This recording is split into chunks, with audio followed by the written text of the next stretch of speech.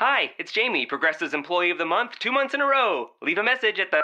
Hi, Jamie. It's me, Jamie. I just had a new idea for our song about the Name Your Price tool. So when it's like, tell us what you want to pay, hey, hey, hey, and the trombone goes, blah, blah, blah, and you say, we'll help you find coverage options to fit your budget. Then we just all do finger snaps while a choir goes, savings coming at ya, savings coming at ya. Yes? No? Maybe? Anyway, see you practice tonight. I got new lyrics for the rap break. Progressive Casualty Insurance Company and Affiliates. Price and coverage match limited by state law. I just kept my head in the game, knowing it was not over. You are Locked On Fantasy Basketball, your daily podcast on fantasy basketball. Part of the Locked On Podcast Network, your team every day.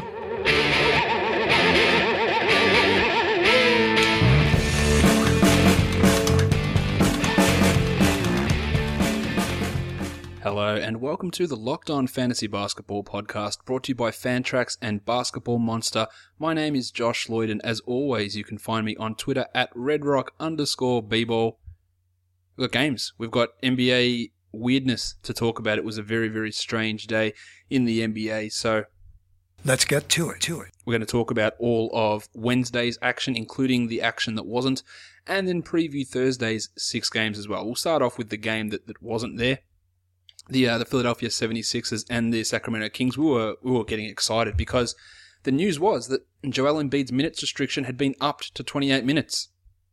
So there were metaphorical fantasy basketball boners all across the world, maybe just real basketball boners as well, because we were going to see more Embiid. We're going to see him take on Boogie Cousins until the court, as Garrett Temple put it, felt like it had been wiped down with cooked bacon.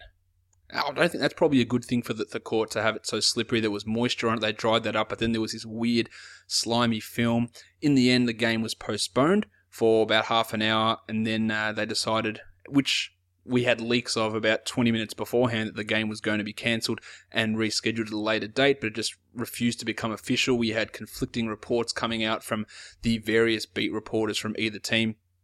But eventually the game was postponed, and we're likely going to see it at some point after the All-Star break. So we have to wait until Boogie can travel to Philadelphia back for that game later in February. It looks like it's going to be. Some differing opinions on DFS sites. We had FanDuel say that the games were going to count. So they're going to count. Now, if the game was to be replayed on Thursday, then those scores would count. Otherwise, the players would get 0. The game is not going to be played on Thursday. So on the American sites, FanDuel and DraftKings, you got 0s for any Philadelphia and Sacramento player you had in your lineups. Now, in my lineups, I had Embiid and I had a lot of DeMarcus Cousins. As soon as there was any doubt of this game, I took them out. And I just said, you know what? I know that Embiid's a good value play. I know that Cousins is a real chance to go off here. The other guys you could throw in there, Spanish Chocolate, Rudy Gay, some of these other players, Bob Cover's a tournament option. There were guys that you could use here. But as soon as I heard this, it's 50-50, the game might not go ahead, they were out of my lineups. The Australian sites took a different tact. Moneyball just said that all contests that included this game were cancelled, which pissed me off no end, because I obviously had lineups in there that didn't have these players in there. And I had Karl Towns in my lineup as well. I replaced, who did I have? I think I had Boogie. No, I didn't. I had Embiid over on Moneyball, and I changed it for Towns, and he dropped like 50 points in the first quarter, it felt like. So I was pretty happy there until they said, no, well, the game's postponed. We're cancelling all contests. Over on Draft Stars, what they did is any lineup that had any Kings or Philadelphia Sixers players in it, that sounds awkward, Philadelphia Sixers. Any Philadelphia 76ers players in it, they refunded that person's money and took them out of the contest, whereas the rest of the contest still run. And I was pretty happy with that as well, because I came in with a very, very nice finish in the GPP and the double ups over there. So it was a weird day in DFS, but whenever you hear that sort of information, I tend to side with what the US sites did. It's a little bit different, but it is similar to, say, a coach does a last-minute scratch. We knew that there was a significant risk this game wasn't going ahead, and if you're not paying attention to that, then you were going to lose. The same as if you're not paying attention to, hey, what if the Spurs sit 5 guys? Then you're going to lose anyway. You have to be paying attention to news, and when there was a doubt there, I took them out. Now, it could have been an edge in your favour if so many people like myself took those players out, and then you left them in, and then Embiid or Cousins or Gay went off and you had a real advantage in that situation.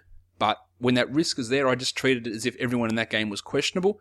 So I took them all out of my lineups, and I liked the way that the sites were done in the US. And I know people are saying, "Oh, look, we said it, we didn't keep up with the news," but in order to be not profitable, but to be successful at it, I think you need to be somewhat keeping up with the news. Because you could have had 3 blokes pull out last minute, and if you're not keeping up with the news, you would have lost then anyway. But I understand the Moneyball claims it was a legal thing to do with their terms and conditions, so I don't 100% know what the story is, but that's the way it all panned out. We didn't get the game, but we did have 9 others, and we did have a monstrous line of the night.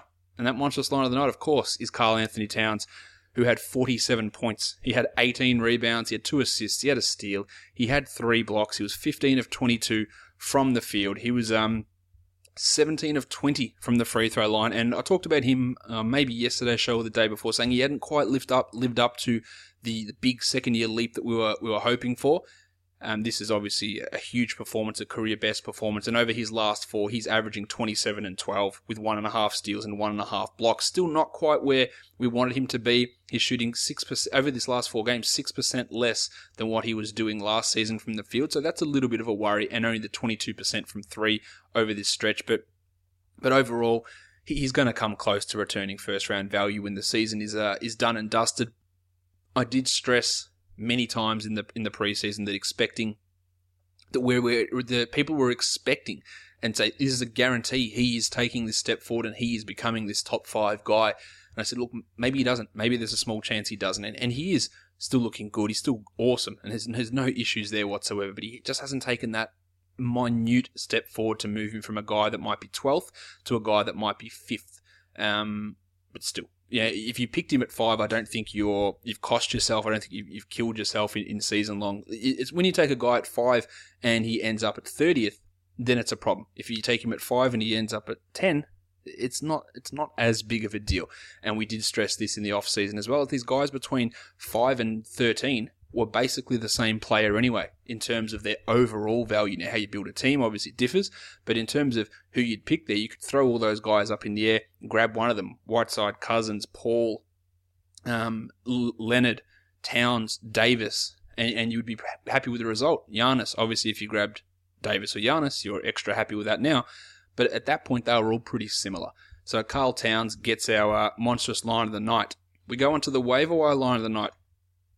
Wayne Ellington. Yeah, Wayne Ellington. The Heat ran out a very, very weird lineup. They already had issues with injuries. Obviously, Justice Winslow out. Dion Waiters out for the next 2 weeks. And then in pre-game, we heard that Joshie Richardson is dealing with an ankle problem. And that ended up keeping him out of the game. They said, oh, no, it's all right. He's going to try and play.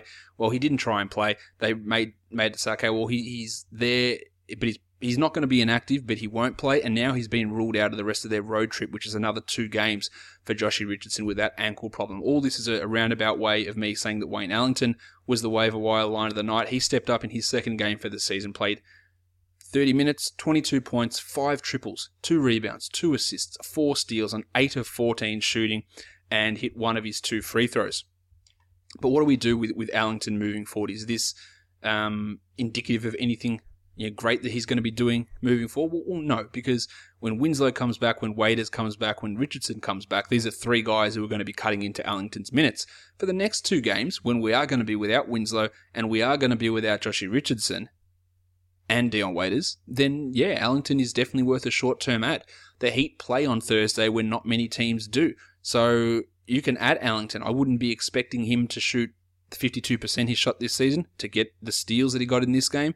What he is a 3-point bomb, and we've seen it in his time with the Lakers. We've seen it in his time with the Nets last season, that he'll have these games, that he'll go out there and he'll do it, and he'll put up big numbers occasionally, and then he disappears and does not a lot. Even like the end of last season, he had a 3-game stretch for Brooklyn where he had 10 points, including 2 threes, then 14 with 4 threes, then 21 with 5 threes, and the next game he had 0 points in 25 minutes, 1 less minute, and then he had 5 points in 24 minutes.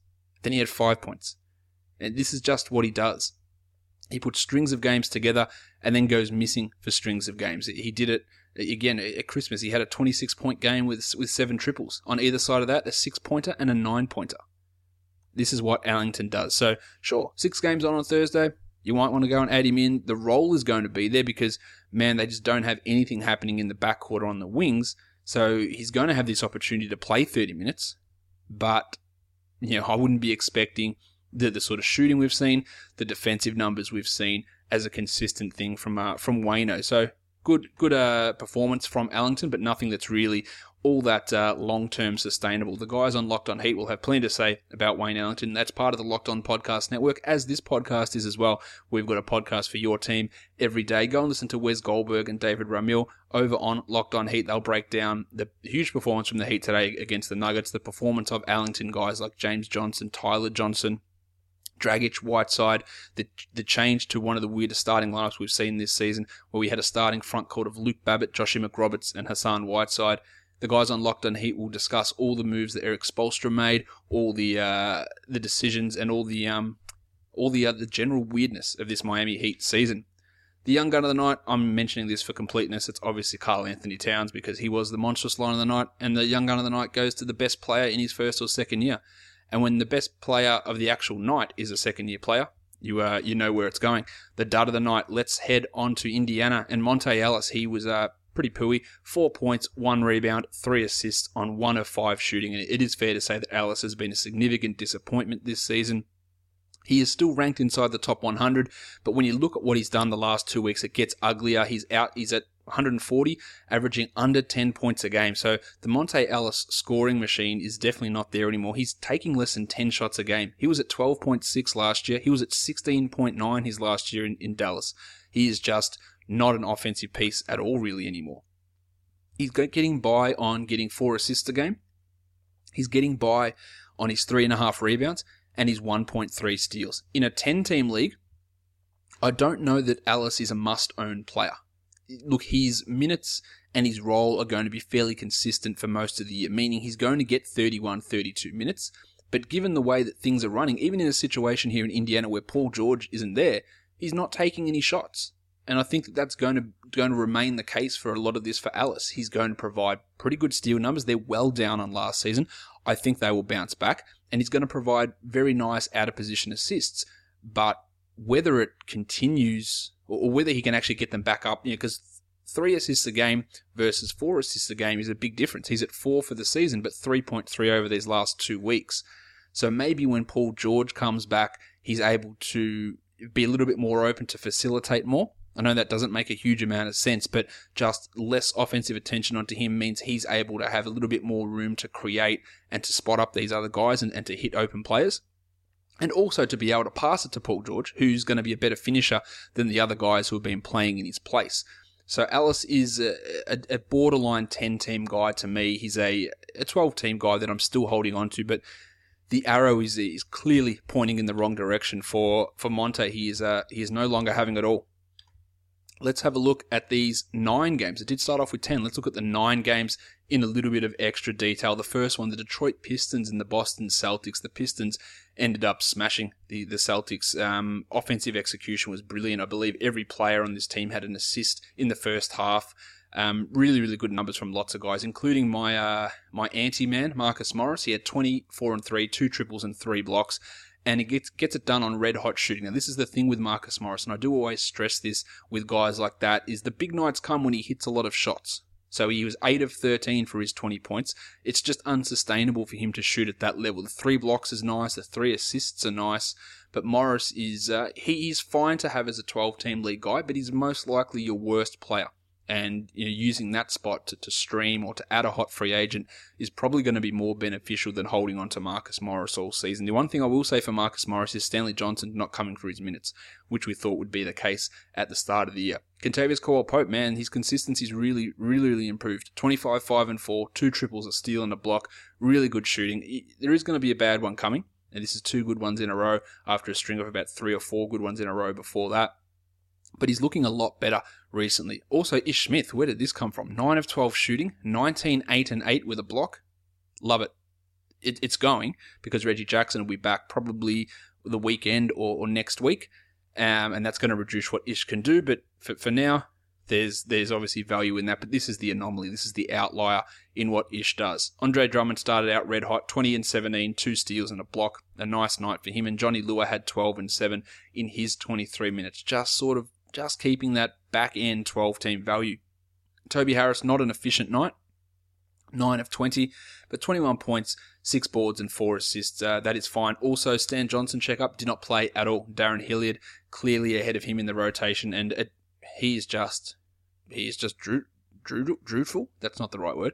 He is dreadful. I was going to say putrid and dreadful, and it went into dreadful. On the Celtics, this is the Kelly Olynyk that I like. This is what I know is there. This is what I like to see. 26 minutes for Olynyk, 19 points, including 3 triples, 3 rebounds and 2 assists. Yes, 7 of 9 shooting is ridiculous, but he is a really good shooter. He's not that good of a shooter. This is what I envisage for him, as starting or playing alongside Al Horford for big stretches, but it's not what Brad Stevens is going to envisage. So look at that, and that's awesome, and go, that's fantastic, Kelly. I love your hair as well. But don't you go and grab him in a 12-team league thinking that, this is it now. Yep, they're going to give him big minutes there. They're pissing off Zala. They're getting rid of Amir Johnson out of the rotation, and that's just not going to happen because Brad Stevens is going to continue to jerk these guys around with their minutes. Amir played just 15 minutes and was actually good himself, 11 and 5 with a steal and a block. Whereas Tyler Zeller, who started 2 games ago, played just the 5 minutes. So you never really know what Stevens is going to do, making it hard to own those guys. Just the 9 points for Al Horford, only took 5 shots. Not his best night, 5 boards, 4 assists and 2 blocks, helping out in other areas, while Isaiah Thomas had 27, including 4 assists, but the rest of his stat line was a little bereft of value. And Jay Crowder, nice across the board, 14, 5 and 4 with 2 steals and 2 triples. He played 36 minutes, so we've got no issues with the ankle now, so that's always good news. And Marcus Smart, only the 24 for Marcus Smart at 24 minutes. Wasn't his best night. He was 4 of 14, did have 12 points, 2 boards, 3 assists, a steal and 2 triples, so some decent-ish value, but clearly not his best performance, or not the best sort of thing that we've seen from Smart over the last couple of weeks. He was really struggling, had some early fouls as well that limited him.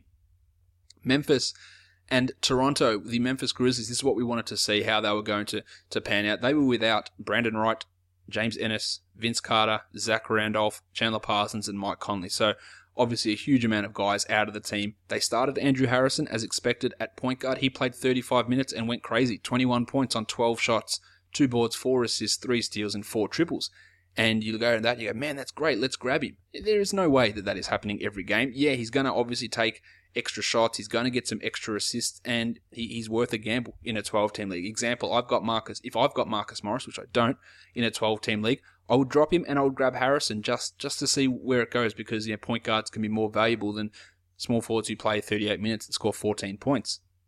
But I'm not expecting Harrison to go 21, 2 and 4 and grab me 4 triples moving forward. The minutes I think will be there, and this is an encouraging sign for him, and in terms of if the Grizzlies are going to bring in another point guard, really good stuff from him. Wade Baldwin, though, he struggled. 2 points in 24 minutes.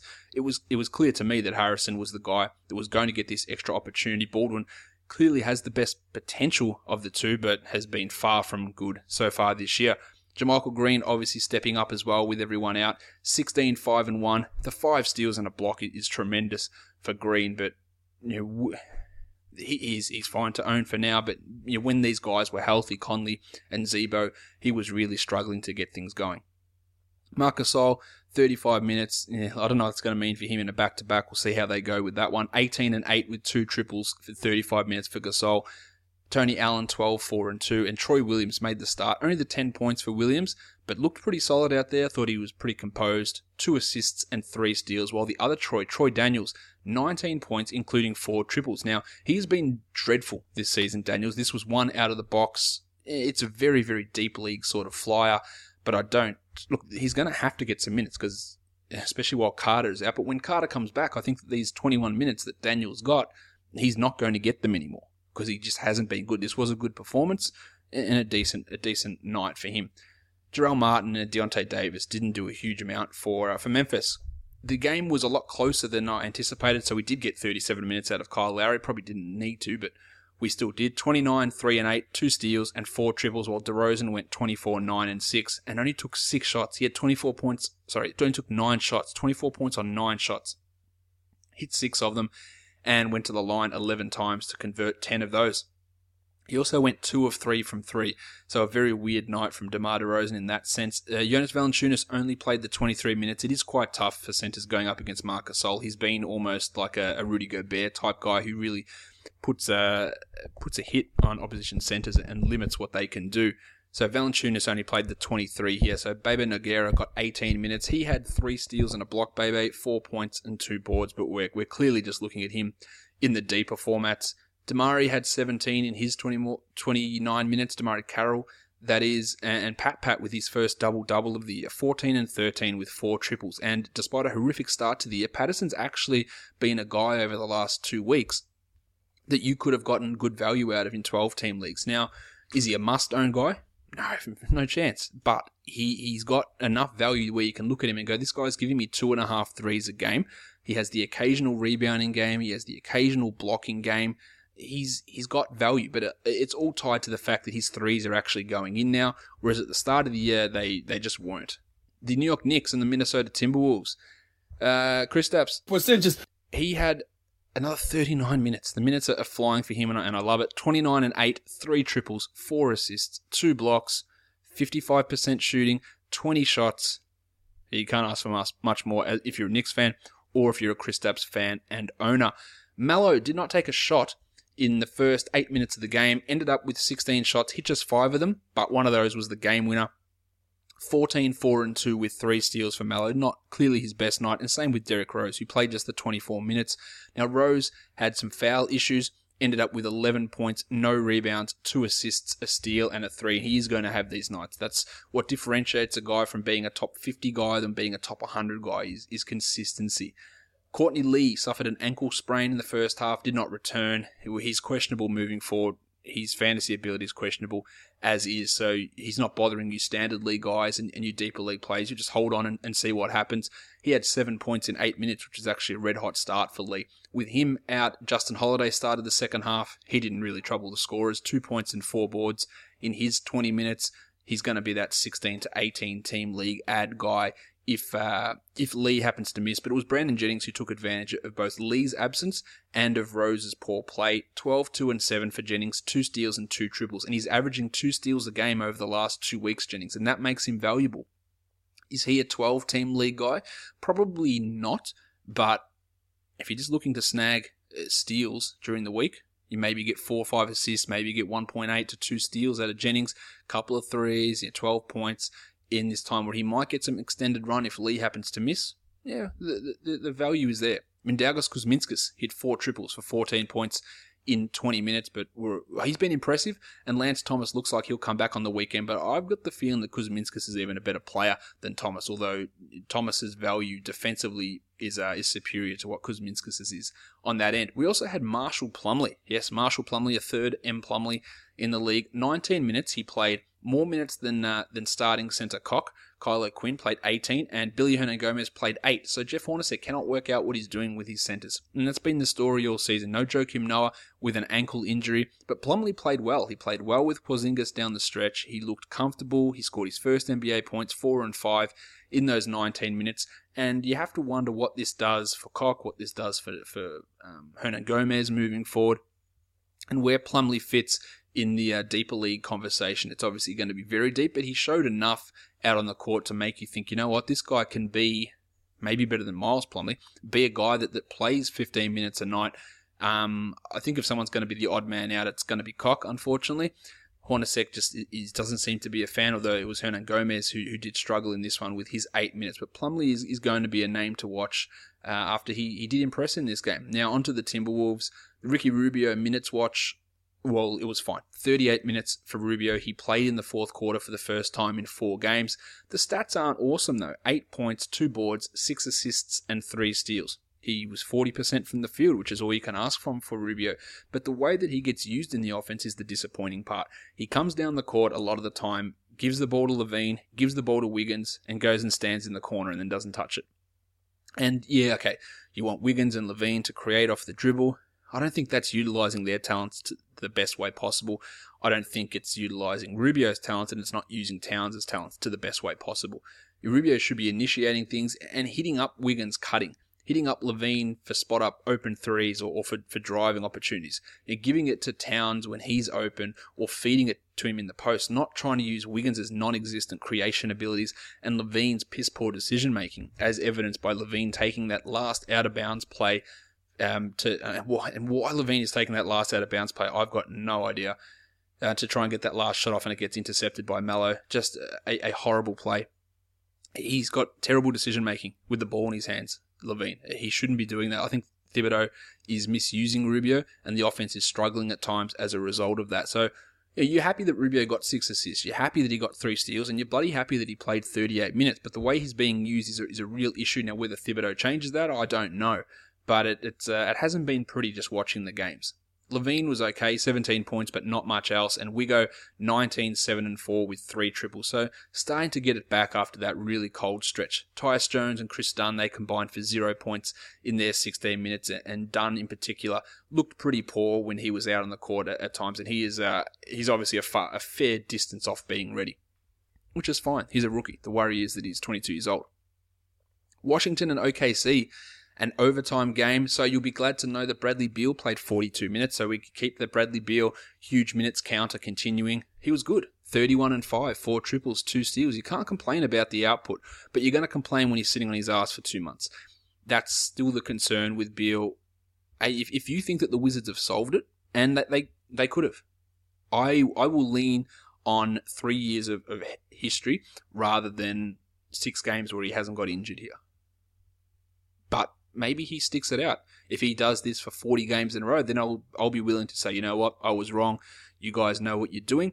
And I have seen some arguments coming out saying, the Wizards would have checked in. They would have had why would they have invested their money? Why would they have, why would the medical staff sign off on this? Well, I'll just throw the question back at you and say, why would they have signed off on it in the last 3 years? And the last 3 times it's happened. The first time, fair enough. But the next 2 times after that, why would they have allowed it to happen then? And that's my concern, is that it just continually happened and they didn't step in those times. So what is it different this time where they've gone to step in and say, oh, no, it's going to be all right this time? What did they do last time? Did they say, no, it's not a good idea and the coach overrode them? Like, who knows? That's where my concern comes in. Otto Porter, not his best night. He was denied the opportunity to score a lot of the time by Andre Robertson. 11 and 8 with 3 steals. He played 39 minutes. Still was really good stuff. While Johnny Wall, just the 6 of 20, but still had 15, 6 and 15 with a steal, with a block, and hit 2 triples and played 44 minutes. Markieff Morris twisted his ankle again, 19 and 7, a steal and a block. This is the good Markieff. This is the Markieff that I like. This is the one that I think should be owned in 12-team leagues. His efficiency wasn't quite there, but those other numbers are pretty tasty. He played 37 minutes in the game. We had a lot of Kelly Oubre. The Wizards went small down the stretch, very limited much in Gortat in overtime and in the fourth quarter. So Oubre played big minutes again. 28 minutes for Oubre, 12 and 6 with 2 triples and a steal. Some nice numbers coming his way. That's 2 strong games in a row, and maybe he's gained the trust of Scott Brooks. And if he has, then you deeper league people need to look at it. And I wouldn't be in a 16-team league. I'd be going to grab him and just seeing where this leads, because we know that Marcus Thornton is not good. We know that Trey Burke is not good, who is out of the rotation. And Tomas Satoransky, I still believe it can be good. He's struggling a little bit as well. So Oubre is the pick of these bench guys at this point. Now, they did go small. They played Oubre, Porter at the 3-4, and they played Markieff at the 5. When Jan Mahinmi comes back, they might not go to that lineup so often, because then they'll have Gortat or Mahinmi as center options. Jason Smith and Mahinmi. There's a fairly significant difference in the talent level of those 2 guys. Onto the Thunder. Russ with another triple-double, 35, 14, and 11 with 2 steals. Took him 35 shots to get his 35 points, so RIP, your field goal percentage this week. Vic Oladipo, the grumblings are gone, which is great. 25, 6 and 6, 5 triples, 1 steal, 10 of 16 shooting, big-time shot making. A lot of people don't think Victor Oladipo is a good player. I feel like I'm in the minority when I say he's a good player. I think he's a good player, and he is starting to prove it at this point. Andre Robertson with the very rare Richie Beno. He had 10 points and 5 rebounds as well to go with the 2 threes, 2 steals, and 2 blocks, and he is comfortably averaging over a steal and a block per game now this season, and that has value in any league. It might not work on your team because he's going to give you 6 points a game, but the rebounding is decent some nights. But the fact that he can now hit a three, the fact that he does this defensive stuff, and he scored 10 points in this one as well, means that, obviously his minutes have increased significantly this season. That means that you've got to start looking at Robertson in 12-team formats. A decent Domantas Sabonis line, but just the 19 minutes, 10, 3, and 2 with 2 steals and a block. And the Thunder also went pretty small. They were playing Jeremy Grant at center for times in this one. So Enes Kanter got the 15 minutes, still scored 14 points. He continually puts up numbers in his limited minutes, but the minutes is the real concern, as I hinted at yesterday. And Steve Adams went 12 and 6 in his 28 minutes. So he is struggling. For most of this season, he's been struggling. He has some good games and he has some poor ones. It's an odd situation when Anthony Morrow gets 31 minutes and Adams plays 28. The Thunder also closed the game with Samaje Cristen on the court, which seems an odd choice to have a guy who's honestly been putrid for most of this season to get him out there and play. I want Campaign back. The Lakers and the Bulls. The Lakers, obviously no D'Angelo Russell. The Nick Young injury turns out to be a calf strain. He's out for 2 to 4 weeks. So the Luke Walton and the Lakers started Brandon Ingram. He played 41 minutes and he went 8, 3, and 3. That's not good, 8 points, because it took him 9 shots. He went 1 of 9 from the field. But what was good is he had 2 steals and he had a block. And this is what he's doing. He's handling the ball more, so the assists are okay with him. The steals are good, the blocks are good, and this is what's going to carry his fantasy value.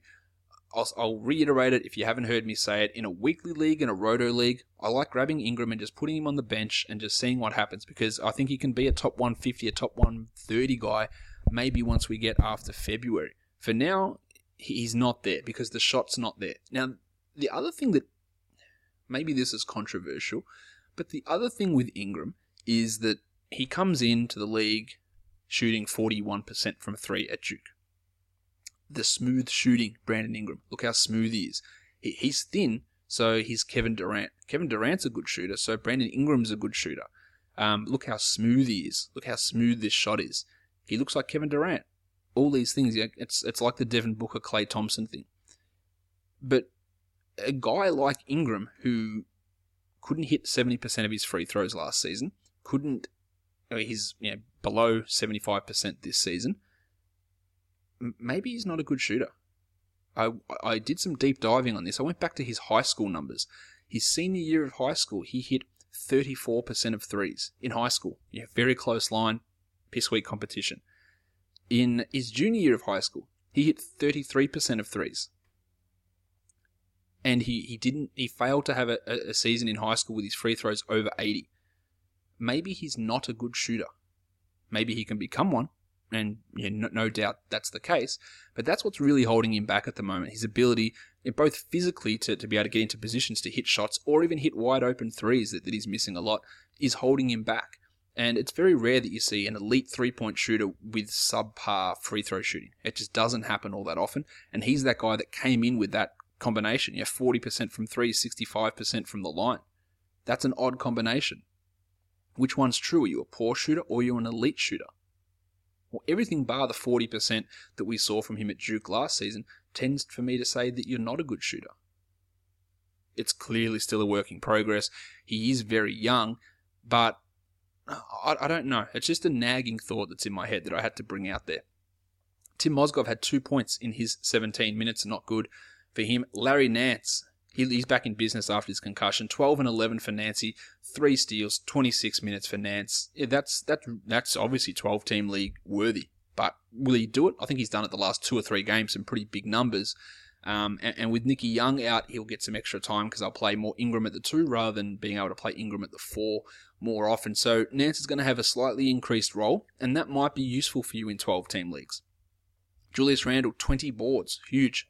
13 points, 2 steals, but some horrific shooting, 4 of 13, and 5 of 8 from the free throw line. So the efficiency, the high rebounds, it just harkens back to the Julius Randle we saw last season. I don't think that's going to necessarily regress to that, but that's what it was. But you'll take the 20 boards, no problem. Jordy Clarkson played 34, went 18, 4, and 3. That's going to be a consistent theme for him moving forward with this Nick Young injury. And Louis Williams, 18, 5, and 5.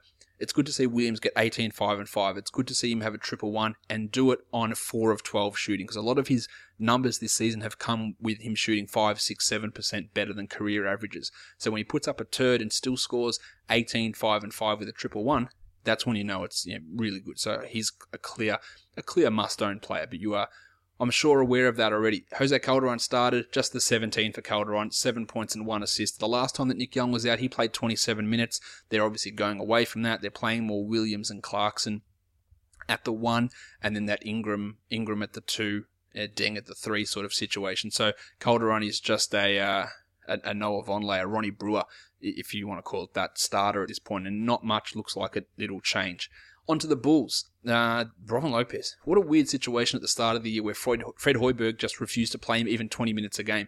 Now he's a linchpin of this team. Almost triple-doubled. 10 points, 9 boards, 8 blocks, 1 assist, 1 steal, and it should have been bigger. He was only 4 of 12, and he is a much better finisher than that normally. Clearly a must-own guy, and it's been a really weird change to see the switch in what he's been doing this season. Rajon Rondo was good. You don't hear me say that often, but he was. 14, 8 and 6, 2 steals and 2 triples. Dwayne Wade, who was doubtful at one point, upgraded to questionable and then played with a tooth issue. 17, 4 and 6 with 2 steals, while Jim Butler, not the best night for Jim, 4 of 18 shooting for 22 points, 4 rebounds, 2 assists and 3 steals, but he did go 13 of 15 from the free throw line, and Taj Gibson doubled before he fouled out, 11 and 10 with 2 steals and a block, just keeps on keeping on. He's definitely a 12-team type of guy, but he's that back-end guy. Is he a 12th best guy? Is he a 11th best guy? He's around that range, but I still think that he should be owned. It's becoming clear to me that you can't deal with Nik Mirotic anymore. The minutes just aren't going to be there unless an injury comes. 22 for Mirotic, 6 and 6 with 2 steals and a block, which are really, they're still decent numbers. But the opportunity, the shot attempts, the minutes, they're just not high enough. Give him 5 extra minutes a game and I'd say, yeah, he can still be a top 100 guy, but he's just not playing enough until an injury strikes someone down. The San Antonio Spurs and the Dallas Mavericks talked about there being a real rest opportunity for these Spurs guys here, and it happened. We had no Tone Parker. We had no Manu and we had no Pau Gasol. They did not even go on the flight with the team. And then Parker, 15 minutes before the game, Tony Parker's, he's not going to start and he probably won't play. Look, that's weird. He didn't play. They got Nicholas Laprovitola, who started, but as like last time when Parker sat down, they started DeJounte Murray because Laprovitola was out with a tooth problem. It's Patty Mills that gets the bulk of the minutes. 29 minutes for Mills, 23, 3 and 4, 5 triples, 9 of 12 shootings, obviously ridiculous. Mills, actually I was going to say always, but he doesn't. Some of the games when Parker's out, he doesn't step up like this, but he's done it the last couple. So he's worth a DFS look or a stream look when Parker happens to be out. The most exciting thing to me, though, was the fact that they started Dwayne Dedmon. Now, I floated this idea on the Spurs preview and in other podcasts this season that maybe the Spurs would be better starting Dedmon next to Aldridge instead of Pau Gasol. And they were probably never going to do it, but we got to see it today. And Dedmon played 26 minutes. He had 6 points, 10 boards, 2 steals, 3 blocks. This guy, if he was getting these minutes, he'd be a must-own player. He's not there yet, but he's been very impressive in the last 2 games since he returned from his knee injury. So deeper leagues, he's owned in 1% of leagues. You need to fix that immediately. There's no way he should be sitting on any waiver wires in 16-team leagues. You know what? Even 14-team leagues, because he should be able to carve out an 18 to 20-minute role, get you some blocks, be a high efficiency from the field and from the line guy, and get some rebounds. And if Pop decides to mix it up and start him, then we're going to have some good numbers. It's a long shot, though. Kawhi, the shooting not quite there for Kawhi, and he's a guy who has increased his usage this season. It is impacting his efficiency a little bit, and it's impacting his fantasy rank. He's actually got, and I wrote an article over on Basketball Monster today looking at usage, because people often use usage and they'll say, oh, this guy's having a huge boost in his usage, so that's going to mean he's a better fantasy player. And it's not always the case. Now, for you people who don't know what usage rate is, it measures what percentage of plays a player finishes. So there's 3 ways to finish a play. You can take a shot, you can take a free throw, or you can turn the ball over. So if your usage rate goes up from 20, which is average, 100 divided by 5 players on the court is 20. If you go up from 20 to 25, it means you're using 5% more of a team's possessions. And that might be you're turning the ball over more. That's bad. You're taking more shots. Might be good, might be bad. or you're taking more free throws. The same. Might be good, might be bad. Now, in general, if you take more shots you score more points. Unless your efficiency dips, which sometimes it can. If you take more shots and your percentages are below average, say your field goals are at 45 or your free throws are at 75, then that increased usage means increased attempts, and that means that your negative impact in the percentage categories increases. So that's not good. Your usage, by definition, does not measure rebounds, assists, steals, or blocks, and doesn't necessarily measure three-pointers either. It measures turnovers and attempts, which might be more points, depending on how it gets converted. Now, when you go and have a look at the study that I did, you'll see that a lot of the players who increase their usage increase their fantasy rank. But Russ Westbrook's usage went up almost 9%, and his fantasy ranks dropped. Kawhi's usage went up, and his fantasy ranks dropped. George Hill's usage went up, his fantasy ranks soared. It's gone through the roof. So it's not the be-all and end-all. I use this all as a self-promotional plug to go read the article, but secondly, to talk about why Kawhi's percentages are dropping a little bit. Because he is using the ball more, he's putting himself in tougher positions, and I didn't think that would be the case this year, that with Pau Gasol replacing Tim Duncan basically in the rotation, I said basically too often there, but with Gasol replacing Duncan, I didn't think that Leonard would then take more shots. I thought that Gasol would get more of those shots or get closer to his amount, because Duncan basically barely touched the ball last season. And that would allow Leonard to just remain doing what he's doing, but his usage has gone sky high. Now, back to the usage thing. Yeah, look, a player who's got the ball in his hands and who's turning it over more or taking more shots, they're probably likely to get more assists. But it literally has no impact on steals, blocks, or rebounds whatsoever, and it can have negative percentage effects as well. And it might affect assists, it might not. I just wanted to get that out there and explain that, but go read the article and have a look at the few examples I put out there. LaMarcus Aldridge was terrible. 5, 8, and 3.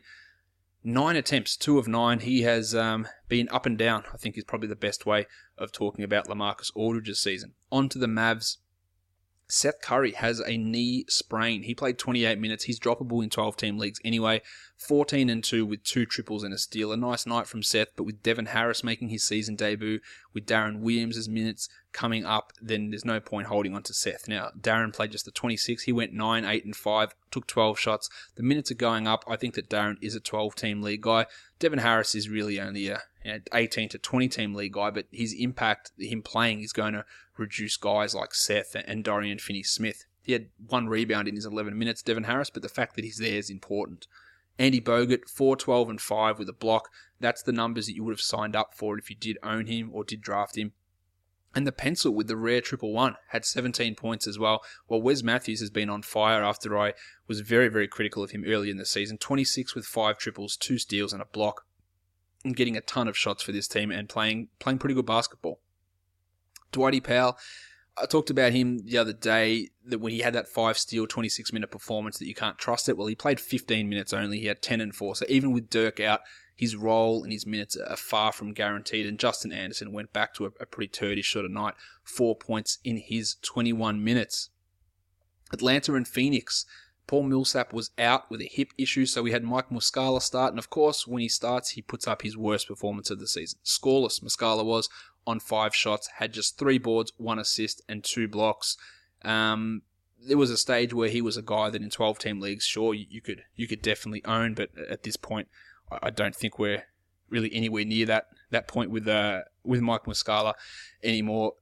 The Millsap injury doesn't appear serious, so that's good for his owners. Kenty Bazemore was great. 22, 5, and 3. 4 triples, 3 steals, 1 block. He was 8 of 17 from the field, and he can do this. He can definitely do this. Does he do it often enough to be reliable? Oh, of course not. But he is still a guy that I am holding on to if I did own him anywhere. Double-double from Dwight, 17 and 14. But the biggest story for me is Dennis Schroeder. 31, 4, and 9, 2 triples, 1 block. I've seriously been seeing threads and comments come up that people think that he's losing his job. Nah, he's going to lose the job. I regret drafting him in the 7th round. I'm going to drop him. You just need to calm down. I know he's had his moments and he does get hated by a lot of people. But he was going to bounce back. I was pretty adamant about that. And look, I can get things wrong, no doubt. But he was never losing his job to Malcolm Delaney. He was going to bounce back. And that's 2 strong games in a row for Schroeder. He'll have some stinkers. And when we brought him up in the preseason, there'll be games when he plays 23 minutes. And it'll piss you off. It just won't be the common thing moving forward. And this is the good Schroeder. This is the Schroeder that I know was there, and I'm pretty happy to see it.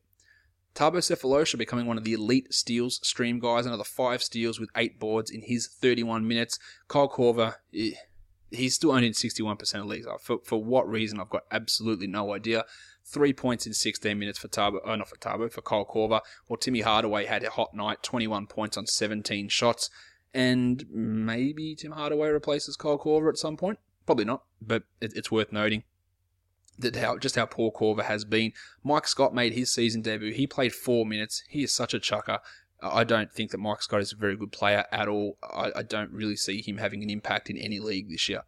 Onto the Suns. Of course, they started the old man brigade. Tyson Chandler out there. Earl Watson can't make up his mind. That's pretty clear. 25 minutes for Chandler, 6 and 9 with 3 steals and a block, while Alex Len played 23 and he went 6 and 9 with a steal and 2 blocks. So decent numbers for both of those guys. But, you know, what do you do? Now, Len has got the value to me moving forward. He's got the upside. Can you own him in a 12-team league? Sure, you can consider it, but he's not a guarantee to ever change that based on some of Watson's frustrating coaching decisions. But he is the guy clearly there to me for the future. Brandon Knight, 23 points in 31 minutes. The bi-weekly Brandon Knight performance, very, very impossible basically to trust him.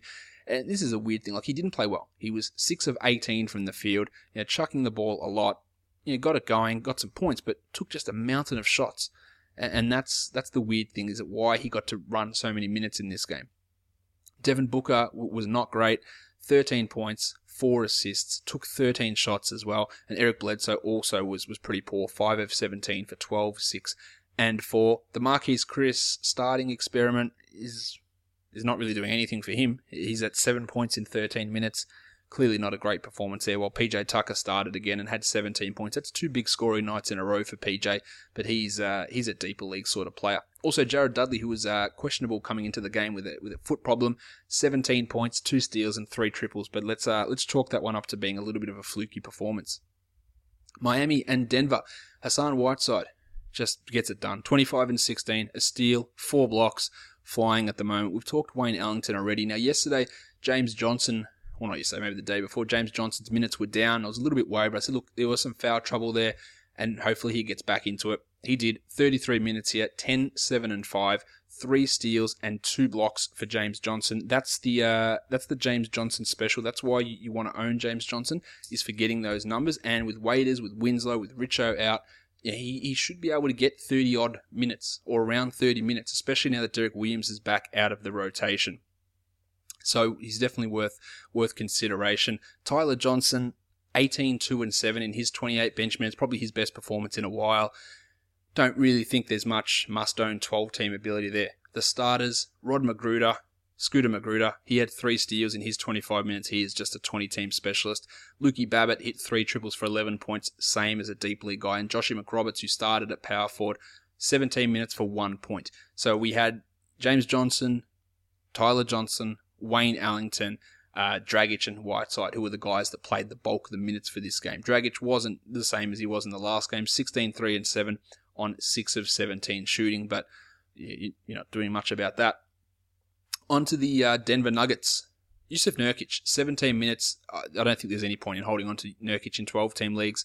He is severely limited, continues to start. For what reason, I've got no idea. It's clear. If you watch this game, he is the inferior center by a significant margin. He gets affected by things in a pretty significant way, like emotionally and mentally as well. And when you've got a guy behind you that is as good as he is, there's no reason for Nurkic to be preventing Jokic from getting 30 minutes. Now, Jokic played just 24 today, which remains criminal in itself, but 17 points, 14 rebounds, 3 assists, 7 of 11 shooting, 3 of 4 from the line. This is why I loved him. This is why I still love him. This is why I know he can be a very useful fantasy player. This is why he should be playing 29 to 30 minutes a night. This is why he can be a top 30 guy, because he can do this stuff. But poor rotations, poor decisions, some some blame on Jokic as well for some lack of confidence and assertiveness, but he's been fine the last couple of weeks. I have no doubt he's going to be a top 50 guy by the end of this year. No, that's not true. I have some doubt, but it's not high. And this is why that I held him everywhere I drafted him. It was a rough couple of weeks. And there still might be a lot of roughness coming up, but by now, surely Malone can't look at it and go, we probably need to go back to 28 minutes of Nurkic and play lots of Kenneth Faried at centre while Jokic plays 18 minutes. He can't do that. It would make no sense. Jokic is in a real strong run, and this is not fluky because we saw it for 3 months last year. He just continually did this. It's a great sign for him if he did hold on. Jameer Nelson played 38 minutes. That's a weird sentence to say in 2016. 17, 5 and 8 for Jameer with 3 triples. He took the starting job with Will Barton out. It looks like he's going to continue to start as long as Barton's out, and that means he's got some value. But some of the games he played earlier in the season, he barely could do anything. But he looks in a more comfortable role at the moment. It just won't last long term. 17 and 7 for Wilson Chandler, and we had the Rooster back. Thigh bruise, 36 minutes, so he's clearly fine to go. 17, 4 and 4 for Gallinari. Not a great Emmanuel Mudiay night. Just the 7 points on 3 of 11 shooting. Hit just 1 of his 3 free throws, but you like the 8 rebounds. You like the 7 assists. You like the block. You just want the shooting to be better to help get this overall value up. But not a great night, but clearly far from a horrible night. Juancho Hernan-Gomez and Alonzo G, they barely played, so that the rotation is sort of set without those guys in it. Jamal Murray blocked 2 shots. He's blocking a lot of shots at the moment, which is weird. Had 9 points with 2 triples. He was worth grabbing in 12-team leagues. That's probably over. Now I would look to move on and stream that spot with Nelson getting these minutes, with Barton potentially back pretty soon. It's just going to put a cap on what Murray can do. And yeah, he can get hot and score, but he's going to be sort of up and down with what he does. He still took 10 shots. He hit just 3 of them, but that's going to be the concern with that. And if you own him, I've got almost no doubt he's the worst player on your roster in a 12-team league anyway. The Indiana Pacers and the Portland Trailblazers. No Paul George, obviously. No CJ Miles. No Kevin Seraphin. So Jeff Teague's really stepping up. 25, 5 and 8, a 3 and a block. You're loving it if you drafted him now after that real slow start. Things are falling into place. When George comes back, it will drop off. Same thing for Miles Turner, who does suffer a bit when Paul George is around. 19 and 10 for Turner with a block. And the little dog, Glenn Robinson III, 34 minutes for him. 15, 4 and 1, 2 triples and a steal. I don't know how you can keep him out of the rotation. I don't know how you keep him in the rotation, but I don't know how you can keep him out of it at the moment, playing some really, really good basketball. 16 points for Aaron Brooks in his 21 minutes. Cool. Al Jefferson, 13 points, but he just gets roasted defensively. And Seraphin's going to come back and provide a lot, and it cut into Jefferson's minutes quite a bit. We had only 24 minutes for Thad Young. He did struggle a little bit in this one, and it was a good matchup for him, so I'm not really sure why he played so little. Same with Monte Ellis, just the 25 for him as they went to guys like Jefferson and Stuckey and Brooks for longer stretches of time than was probably necessary. And I think it ended up costing Nate McMillan in the end because there were some defensive concerns with Jefferson when he was out there. Onto the Blazers, Dame Lillard, 28, 5 and 10, 5 steals, ridiculously efficient, going 11 of 18 from the field. You love that as a Lillard owner. CJ McCollum, 19, 5 and 5 with contributions in other categories. Not really field goal percentage, where he went 7 of 18, but the other numbers are nice. And there were big numbers right across the board from the Blazers. Evan Turner got going, 13, 4 and 6 with 3 triples. No, not 3 triples, 3 steals on 5 of 7 shooting. He is a 14-teamer. My boy Mo Harkless is a 12-team league player, and I won't have you say anything different. 23 and 2, 3 triples, 2 steals. He's just been consistently getting these numbers pretty much every day. Every time the Blazers play, he's a lock in my DFS lineup, and I don't think he's really let me down once. Mason Plumlee's also flying, 16, 9 and 6 with a block, and no, I don't think the return of Aminu affects him, and I don't really ever think we're going to see Festus Ezeli, to be honest. So Plumlee's got that job pretty much locked down. Eddie Davis played 32 as the starting power forward. Had a steal and a block and 9 boards, but just the 2 points. He doesn't really move the needle for me, nor does Myers Leonard. Alan Crabb had 15 points. That's a bargain there, but he does nothing in the other areas. So there's absolutely no reason to even consider Alan Crabb. And even in a 14-team league, I reckon you might even be pushing it in a league that deep. All right, that is it for Wednesday's action. I'm going to take a quick break, and then we're going to be back to preview the 6 games for Thursday. Hi, you've reached the High Fashion Hotline. Hi, my family's going to a tailgate and I want our style to stand out from the crowd. Just go to Old Navy. Old Navy? Yep, Old Navy's got all the latest fall styles. Plus, during Old Navy's colossal sale, you'll save up to 50% off store-wide. Did you say up to 50% off? I did, so don't sit on the sidelines. Old Navy has the perfect pants from $19, stylish dresses from $15, and comfy tees for the family from just $6 right now at Old Navy and OldNavy.com. We're cheering for Old Navy. High fashion, Old Navy. Valid 10-2 to 10-10. Select styles only.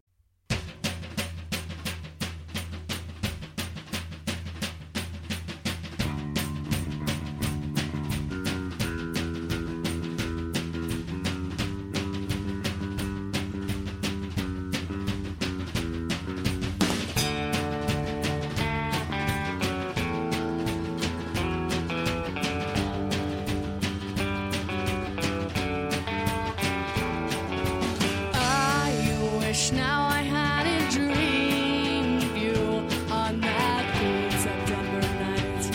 I had nothing left to look forward to. I thought you were all I wanted, but I never really knew just what you could do. Never want to leave you 'cause I think it's worse to be alone. Times like this I wonder if I'd be better on my own. The constant torture of this love, something I just disown. 'Cause I've got to wonder if I'd be better off alone.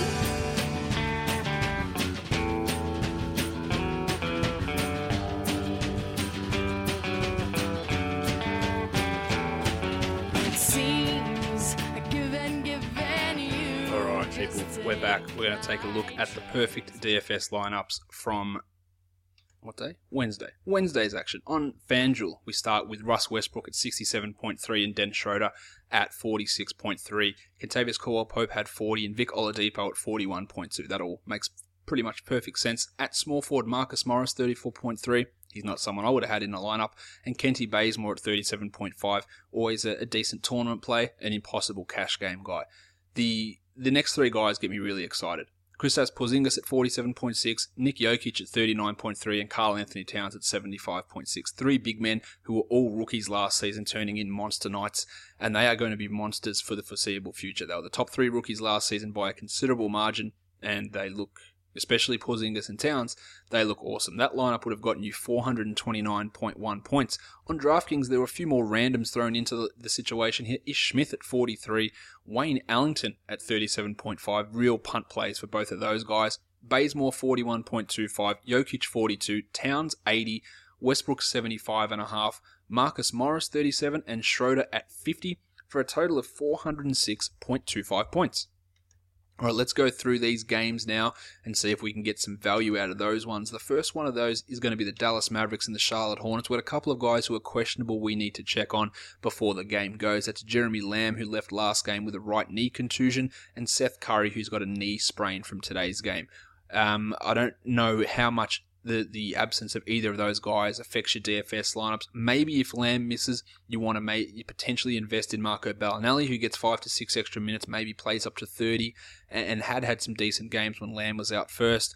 If Curry misses, you might look at a guy like Jonathan Gibson and punt him into a tournament, but nothing too great on the side of what they called the Dallas Mavericks.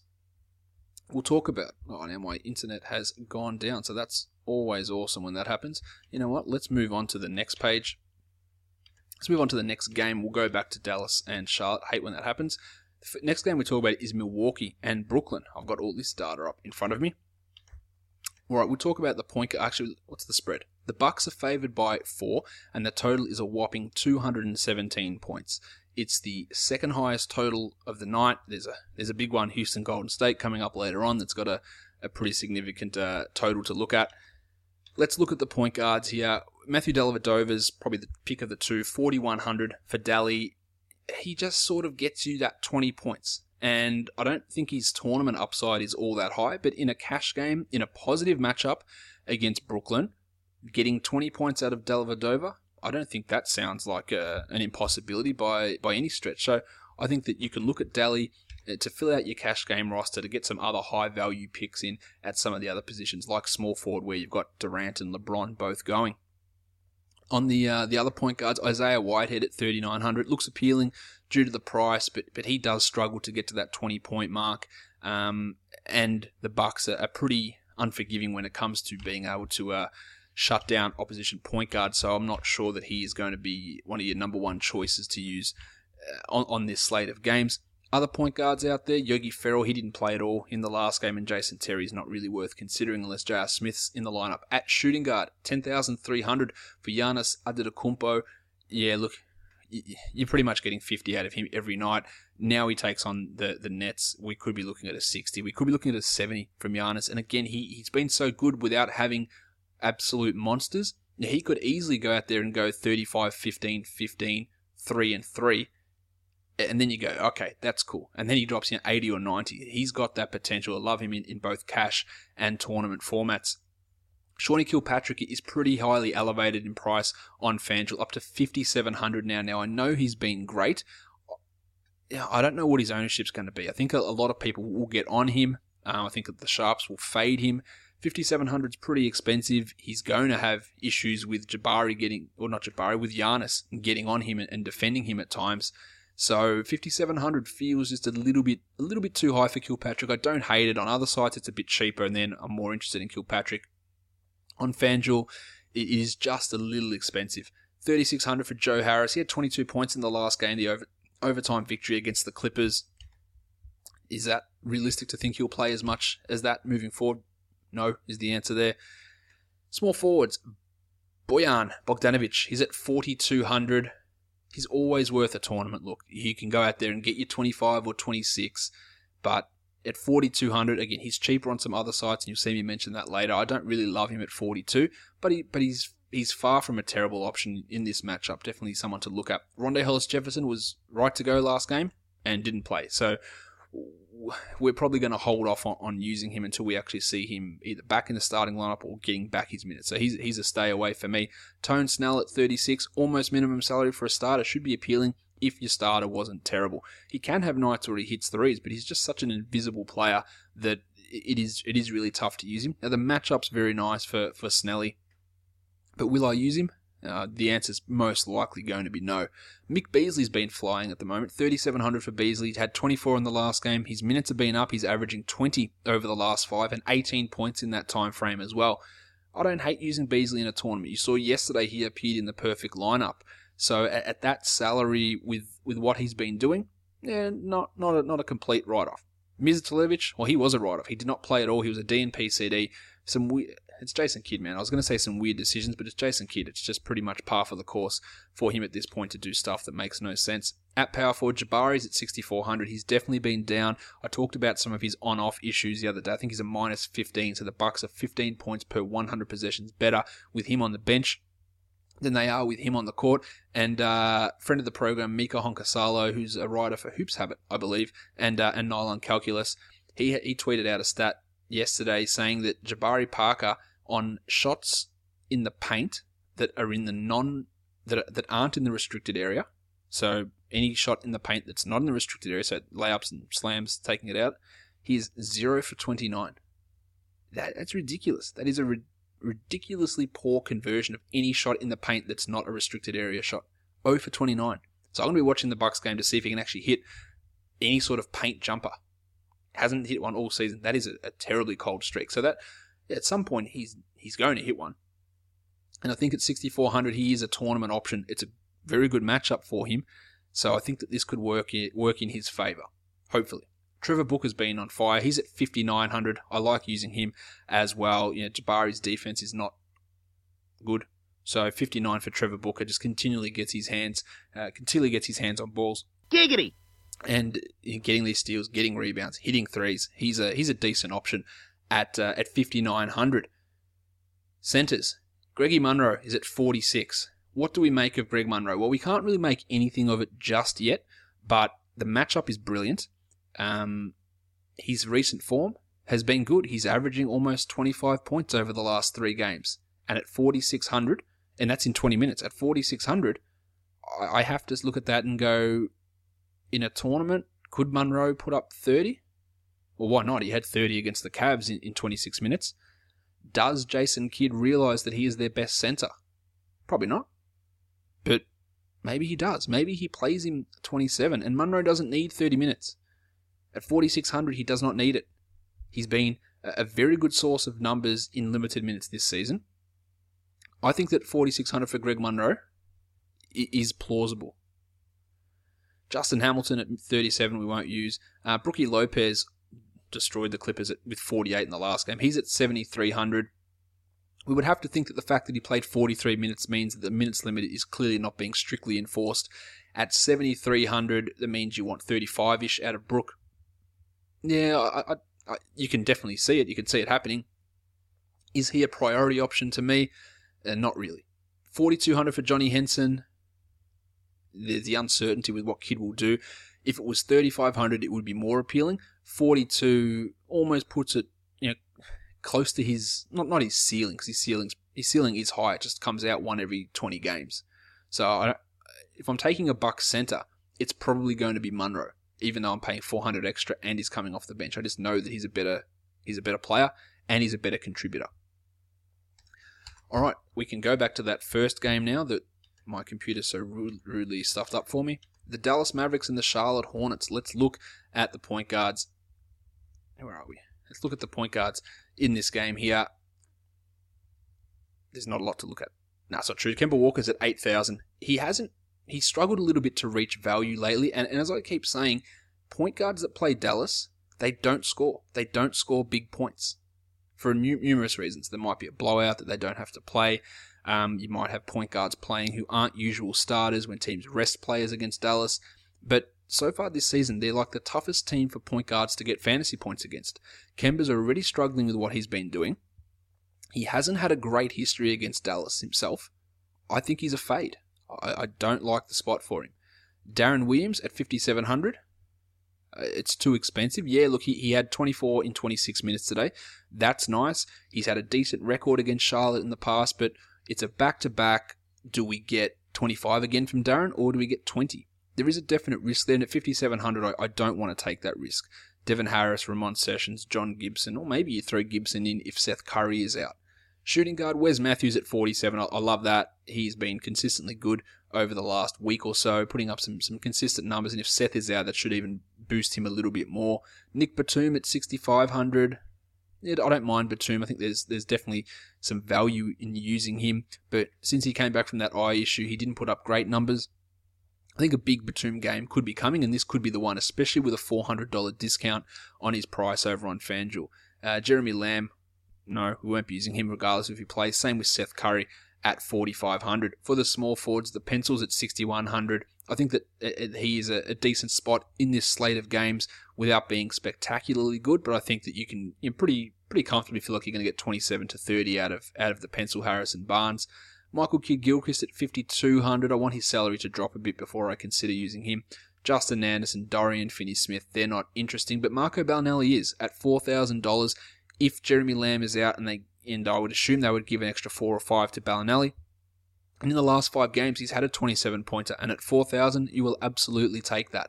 And he could easily get back to 25 plus in this game. So he is a guy to watch if Lamb happens to be out. At power forward, Frank Kaminsky was terrible in the last game, 9 points, but at 4,500 as a starter who's going to most likely get 30 plus minutes and is most likely going to get faded the shit out of in tournaments, I think that we'll talk about him in a sec. I think that Kaminsky is a very, very good play. Now, it could blow up and bite me in the ass, but prior to that game, he'd been very solid. He'd been scoring a lot, he'd been rebounding, he'd been passing, he'd been hitting threes, and then had a real turd where he went 1 of 11.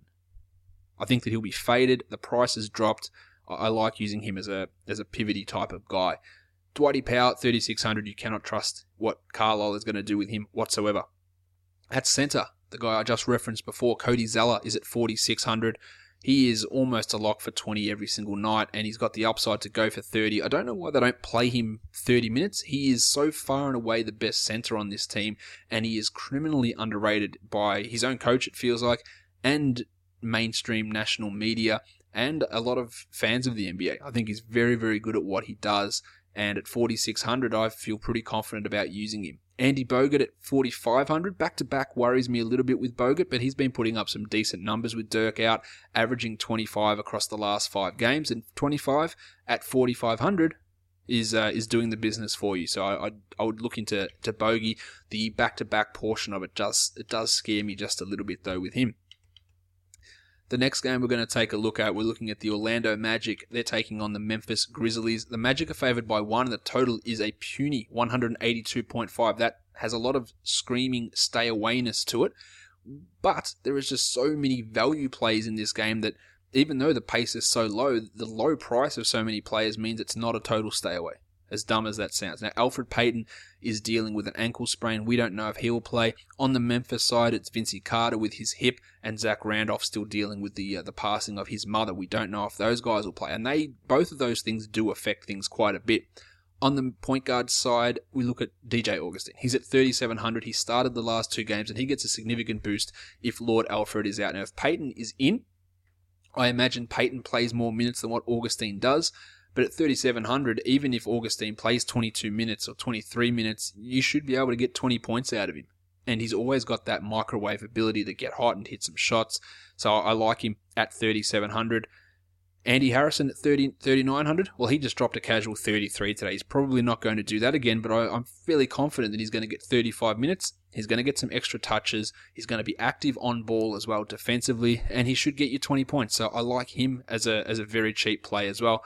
5,700 for Lord Alfred. With the uncertainty with his minutes and his ankle, I don't think that's probably the right way to go, nor is Wade Baldwin or CJ Watson.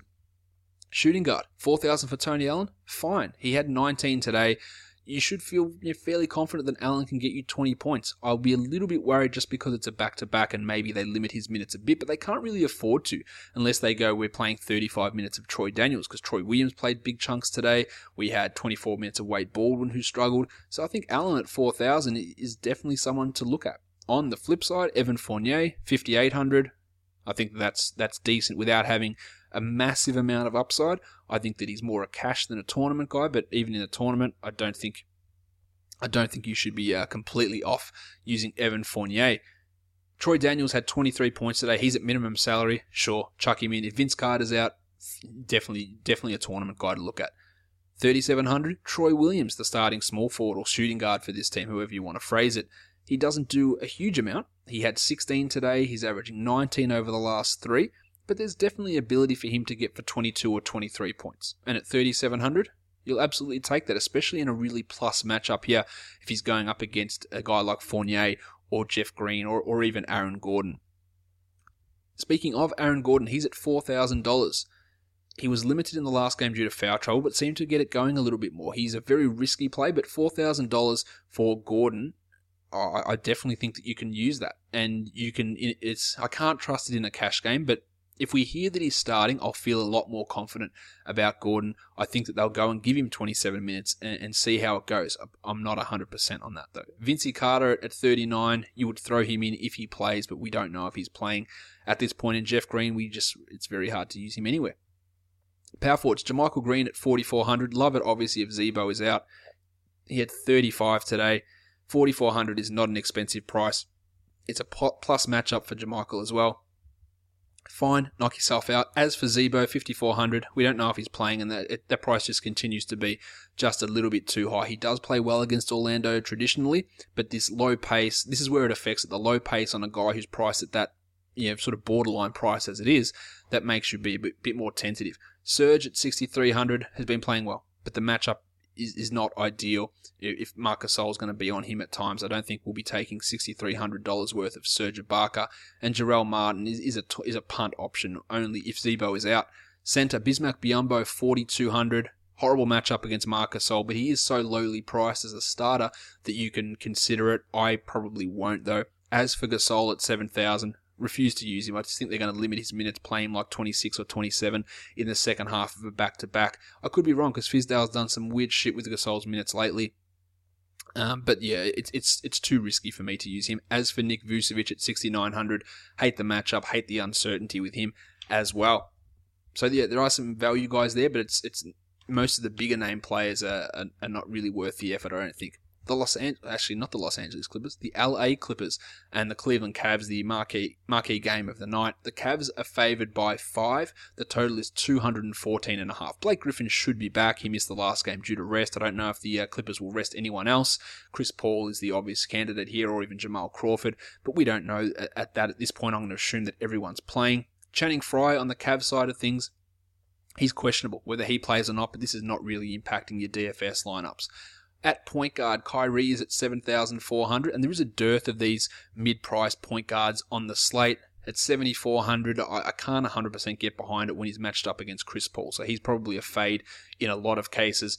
Chrissy Paul at 9,100, he had a monster triple-double against Brooklyn, almost 60 points in that game. The Kyrie matchup is very positive. I like Chris Paul in certain situations, not in every one, but he's got a much more favourable matchup than what Kyrie does, having to go up against Paul himself. Austin Rivers at 3,600, actually been putting up okay numbers lately. There's no way you want to use it though, same with Ray Felton. Shooting guard, J.R. Smith, man, at some point something has to happen. He's averaging 12 points over the last 5. He's at 3,700. In a tournament, he could easily drop 30. But the way he's playing at the moment, I don't have faith in that at all. Jamal Crawford at 3,800. Don't hate that either, but that is clearly just a tournament play as well. And JJ Redick is not someone I'm interested in at 4,300. If I'm taking a punt on someone, I'll take Smith or Crawford and spend that $500 or $600 less than Redick, who's a similar player to those two guys. Small forward, obviously LeBron, 9,700. I think LeBron will be fine here. I think LeBron, Luke Marmute, is he slowing down LeBron? Probably not much. I think you can get 45 out of LeBron without him really having to raise too much of a sweat. As for Marmute, Wes Johnson, Dick Jefferson, Mick Dunleavy, I don't think we'd be using any of those guys. Power forward, Mo Spates, he's more a blowout specialist. Kevin Love, he's priced at 8,300. Yeah, look, probably not the right matchup to use him either. He's been solid, but 8,300's pushing it in terms of the price. Blakey Griffin, on the other hand, he's at 9,000. I think that Blake is looking for a 40-plus point performance here, so he's on my radar definitely if you're looking to spend up at the power forward position. But if you're spending up at any position, to me it's small forward with Durant and LeBron, or even point guard with say Steph or Chrissy Paul. They're the positions I reckon spending up is probably the best way to go. Centers, Tristan Thompson is at 5,000. Absolutely fine to use him at that price. Get your 25 points and be happy with it. 7,000 for DeAndre. He had a big one against Brooklyn, getting 49.1 points. Hasn't historically done well against the Cavs, and Tristan Thompson hasn't historically done all that well this season, just in general, with his DFS numbers. At 7,000 with a $300 price rise on that, I can see it, but I don't think he will sneak his way into any of my lineups.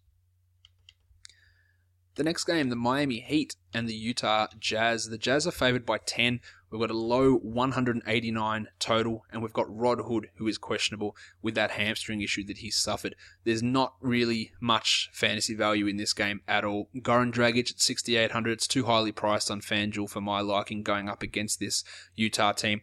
I don't mind Georgie Hill though. His salary's dropped by $500. He's at 6,300, and he did have a stinker in the last game. I think that you're getting 30 out of Hill is not a big stretch whatsoever in this matchup. So I would consider using Georgie Hill. Tyler Johnson with a big game today. With all the injuries at 4,800, I think you definitely have to look at Tyler Johnson. You can consider using him. The matchup's terrible. The pace is terrible. But Johnson is someone to consider in certain spots. Shooting guard, Rod Hood at 5,300. What we don't know if he's playing, so he's a pass. 4,000 for Wayne Ellington? Sure. He had, obviously, a 34-pointer today. That's massive. At 4,000, maybe. Matchups, but not great. The opportunity's there again for him, though. So in a tournament, I can totally see it. You know what? Even in a cash game, I don't hate using Wayne Ellington, but he is almost as streaky as they come. So that puts a little bit of risk in my mind. Scooter Magruder, he just doesn't get it done. Small forward, Joe Johnson, no thanks. If Hood is out, Joe Ingles would be the guy. He's a minimum salary player. Last time that Hood missed, I think he played 30 minutes or so and put up a pretty big performance. He is the tournament punt if Hood happens to be out. Gordy Hayward's at 7,600. I like that here. Who's shutting him down? Luke Babbitt?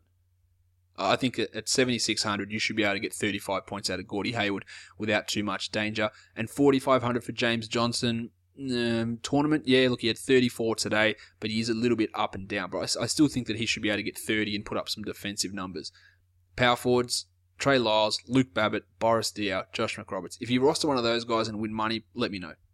At centre, Hassan Whiteside has been flying. He's averaging 47 points across the last 3. He had 55 today. But the problem is he goes up against Rudy Gobert. And that really is bothersome to me. He's struggled in the past against Gobert or struggled to get this sort of value. So I would look at Whiteside in a tournament, but I would be scared shitless about using him in cash games. I cannot have the trust of centres going up against Gobert and being able to return that value. As for Gobert, he's at 7,100. He's been exceeding that value lately. Centres against Whiteside have been doing very well, so Gobert is in the mix. He's a definite option to me at 7,100. But his ceiling's probably not as high as a guy like what Whiteside's is. Jeff Withey, Willie Reed, yeah, good luck with those guys. The last game of the night is a monster. It is the Houston Rockets and the Golden State Warriors, and I say it's a monster because it's got a total of 230 points. That's huge. The Warriors are also favoured by 10, which is a little bit of a concern. Now, this is the first of a back-to-back for Houston. The Houston Rockets put out about 5 different copies of game notes today. One of the early ones they put out said that Nene was out due to rest, and then they started putting out all these old ones for games for today, for yesterday, for last week, and Nene's name was removed from injury report. So I don't exactly know what's happening, but the fact that it's a back-to-back means that there is a risk that Nene sits out either this game or he sits out the next game. So watch that. Now, is Nene impacting much? Probably not. I think Capella's getting his minutes irrespective if Nene plays. It just puts Montrezl Harrell in as a potential minimum salary punt option to have a look at. Point guards, Pat Beverly at 4,400. Yeah, I don't love it at that. I don't hate it. I don't love it, though. Point guards do fare okay against Steph. As for Steph at 9,200, I think you can get 40 plus out of Steph. On most cases, the Beverly factor is a concern, but Steph is one of those high-priced point guards that you can definitely look at. Shooting guard, Klay Thompson at 6,100. That's fine. I'll get my 30 points out of Klay in a very, very good matchup for him. Love that. James Harden at 11,300. Well, he's been a little bit depressed in what he's been doing, averaging under 50 over the last 5. The high tempo here, I think Harden is a decent play at that price, but there are other shooting guards who are a little bit better in terms of Giannis at that extra $1,000 that's in your pocket. Eric Gordon's been playing well. He's at 5,000. I don't really think that he's worth investing in this matchup, though. Pat McCaw and Ian Clark, they're not going to get it done. Small forwards, Trev Ariza at 5,200. Not for me. Not when you're matching up against Kevin Durant. And as for Durant at 10,200, sure. 48 points, 50 points. Let's get it done. Iggy had a good game in the last game, but I don't think that's really reliable. And Sammy Dekker played well too, but this is not the time for Dekker. Power forwards, Draymond's at 7,700. This is really going to depend on your site, depending on what he's priced at and the way they do the scoring. On FanDuel, I don't mind it. I also don't love it. I don't think Ryan Anderson's having any impact on him, and I don't think we should be even looking at Ryan Anderson at 4,400. He is going to get eaten by Draymond Green. 7,700 for Draymond. Back to him, though. He's had a pretty decent record against Houston, so that makes me be decently confident about him. His recent form doesn't, but I think you can expect 36 out of Draymond at least and be okay with using him. Dave West, we're not going to be considering. At center, or Nene, we don't know if he's playing, but he wouldn't be a guy anyway. JaVale, Zaza, neither of those guys. But the guy you want to look at is Clint Capella. Centers do have issues against the Warriors at times, but Capella's a guy that, with his athleticism, he can switch. He can switch onto Steph. He can switch out onto guards and not be embarrassed. He does have that ability. He's been getting 30 minutes a night. He's at 5,900. I think that's fine, and you should be expecting 30 points out of Clint Capella. I think he has more of an issue playing against a guy like Gobert than a team like the Warriors who might go small, because he does have that athleticism to move around and to be quick on his feet and to be up and down and out in the perimeter and have quick hands and all that sort of stuff. So I do like Clint Capella at 5,900. All right, let's look at the picks of the day now before we wrap this up. On FanDuel, we've got point guard, DJ Augustin at 3,700, which firms in more if Lord Alfred is out. Georgie Hill at 63 and Steph at 9,200. Bit more tournament-y for Steph. Shooting guards, Wes Matthews 47, Klay 61 and Giannis at 10,300. Small forwards, Troy Williams 37, the Pencil 61, and Kevin Durant 10,200. Power forwards, Jermichael Green 44, assuming no Zebo, which we'll assume, Jabari at 64, and Blakey Griffin at 9,000.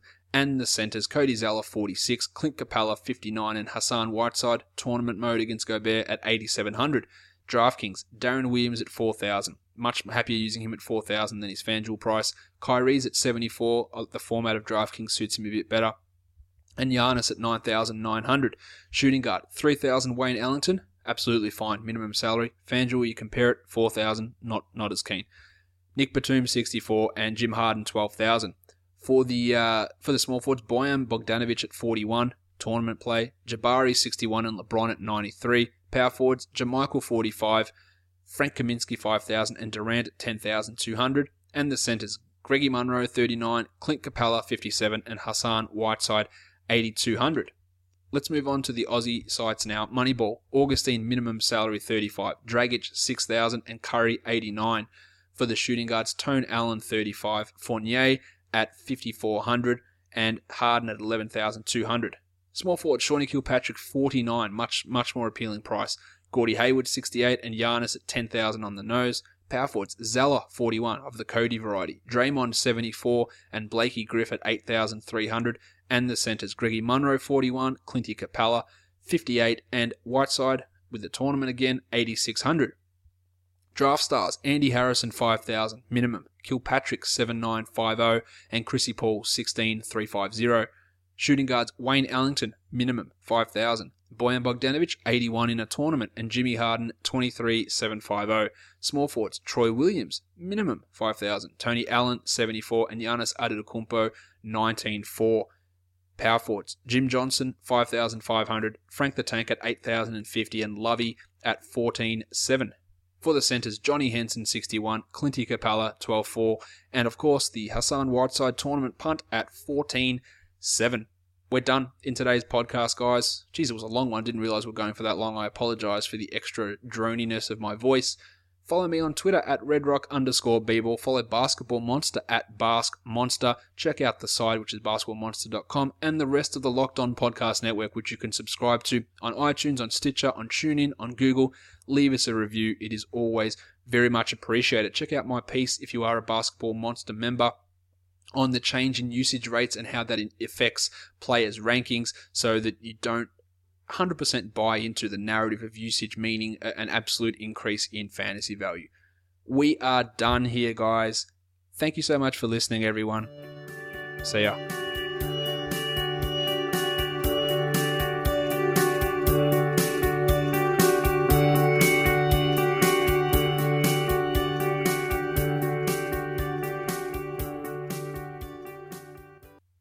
Kawhi Leonard.